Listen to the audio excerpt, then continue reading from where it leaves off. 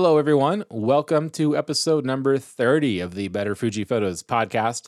In this week's episode, we are going to discuss how editing can improve your photography, how it can improve your technical skills, your creative skills, and your storytelling skills.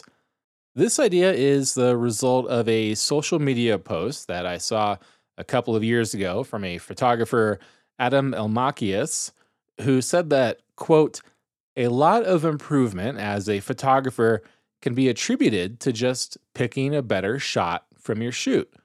The trick is learning what the hell a better shot is, end quote.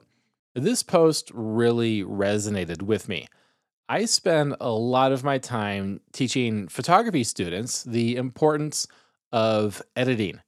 There's a lot of articles out there that go into the mechanics of editing, but none that really dive into the why.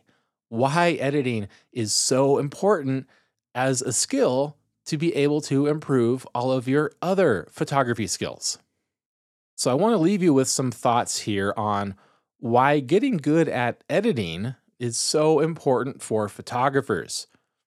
But first, I want to address what we mean by editing in this podcast and editing in general. Editing is not the same as processing and vice versa. When you hear someone say, I spent all day in Lightroom editing photos, a lot of the time what that person means is that they were moving the sliders around in Lightroom all day long. Now, that's not necessarily editing, although the term is used interchangeably sometimes. That is processing. When we are talking about editing in the context of what we're going to be discussing in this episode, editing is the process of selecting which photos that you're going to process or include in your story. It's a crucial step that all photographers should do before processing. I know so many photographers who will just download photos off of an SD card and then just start picking photos and say, I'm going to process this one. They'll scroll through a few more. I'm going to process this one and then this other one without ever really knowing why they're picking one photo over another. And so picking those photos effectively, that is editing. If you captured 100 photos on a photo walk, you're not going to process all 100 of those photos, right? You're not going to show all 100 to everyone. You're going to select the best 10 or so out of that 100 that really capture the essence of your photo walk. You probably don't have the time to process all 100 of those photos, and your clients probably don't have the time to review all of those photos that you captured on a shoot. Your audience, wherever that audience is, they certainly don't have the time or the attention span, honestly, to look at all 100 photos that you captured on that shoot. And what I think is really important that is often overlooked is that including too many photos can dilute the impact of the good ones. Now, I'm willing to bet that all photographers are already doing this to some extent. They're discarding the ones that are out of focus.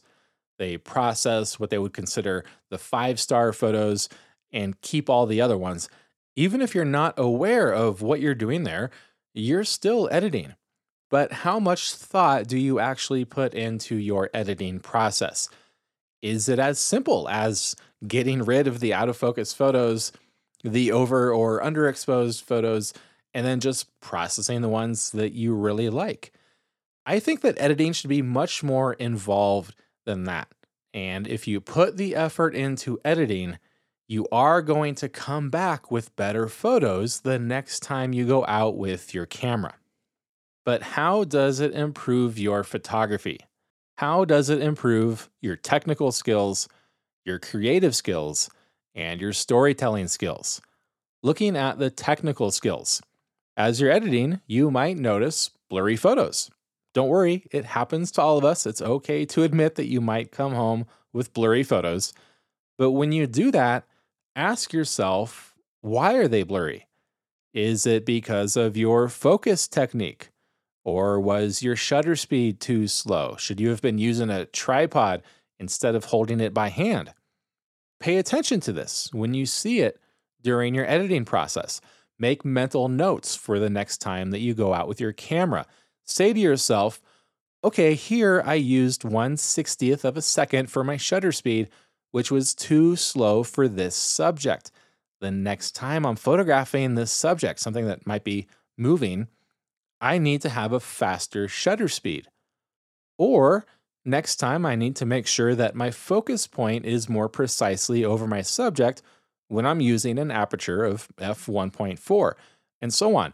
As you notice these things when you're editing your photos, you can remind yourself the next time that you're out with your camera how to fix it so that this doesn't happen again. If your photos are constantly over or underexposed, you can note that also so that you pay more attention to your exposure. The next time you come back from a photo outing and you're going through that download of your SD card, you're going to notice that a lot less are going to be discarded for technical reasons, all thanks to noticing where and how you could improve those technical skills each time you're editing. Now, onto the creative skills, how editing can improve your creative skills. As you're selecting the photos that you want to keep, the ones that you want to process, why are you drawn to picking certain photos over others while editing? Which visual aesthetics are in those photos? And if you can identify those, you're going to look for them more often the next time you're out photographing. You may notice that it's a use of color, geometry, light and shadow, how the physical layers of the photo are arranged, or your inclusion or exclusion of certain elements from the photo, your use of moment or gesture or emotion. There are countless books that have been written on those topics, so I'm not even going to go down that rabbit hole here in this episode, but look for those things while you're editing. Try to identify why you like those photos.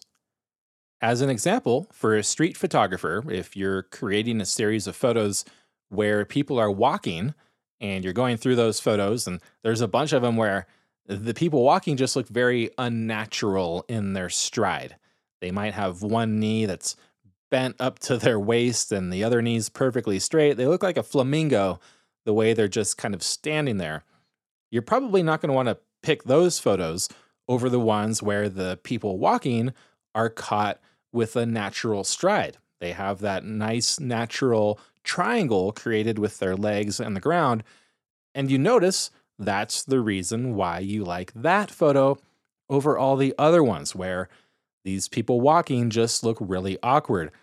That'll clue you in to the next time you go out photographing to say, okay, I need to make sure that when I'm pressing the shutter button or I put the camera on a burst mode where I can create a series of photos to try to get that person walking with a natural stride so that you don't come back with photos of people who look like flamingos. And that could just be a light bulb moment for you that's going to help you come back with better photos next time. And having a good editing process can also improve your storytelling skills. Picking the best photos, best in quotes, isn't just about picking the ones that you like. It's about picking the ones that'll tell the story, even if those photos aren't necessarily 5-star photos on their own.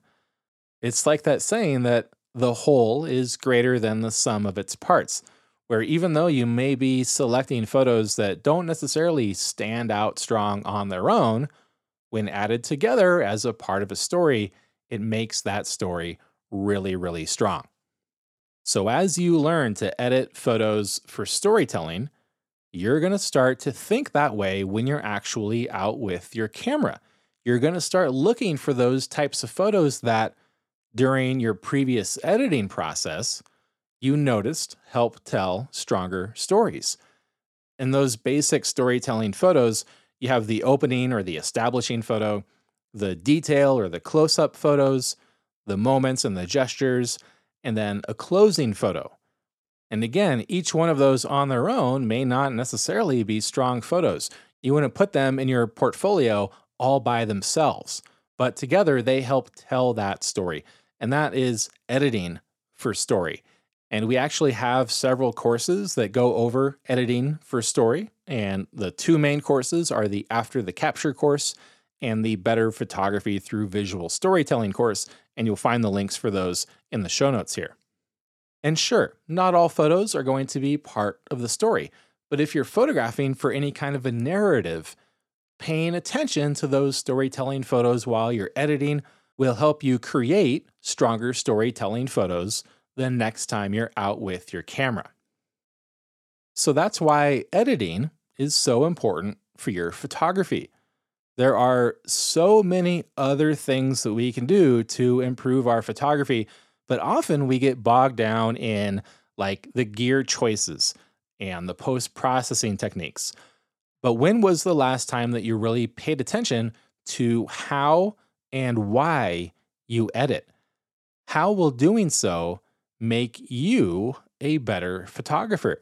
And this whole process isn't just about getting 100% 5-star photos every time you go out with your camera. That's unrealistic. That's not going to happen. But it's about coming back with less chaff and having stronger photos to choose from after that download. Thank you for listening to the Better Fuji Photos podcast.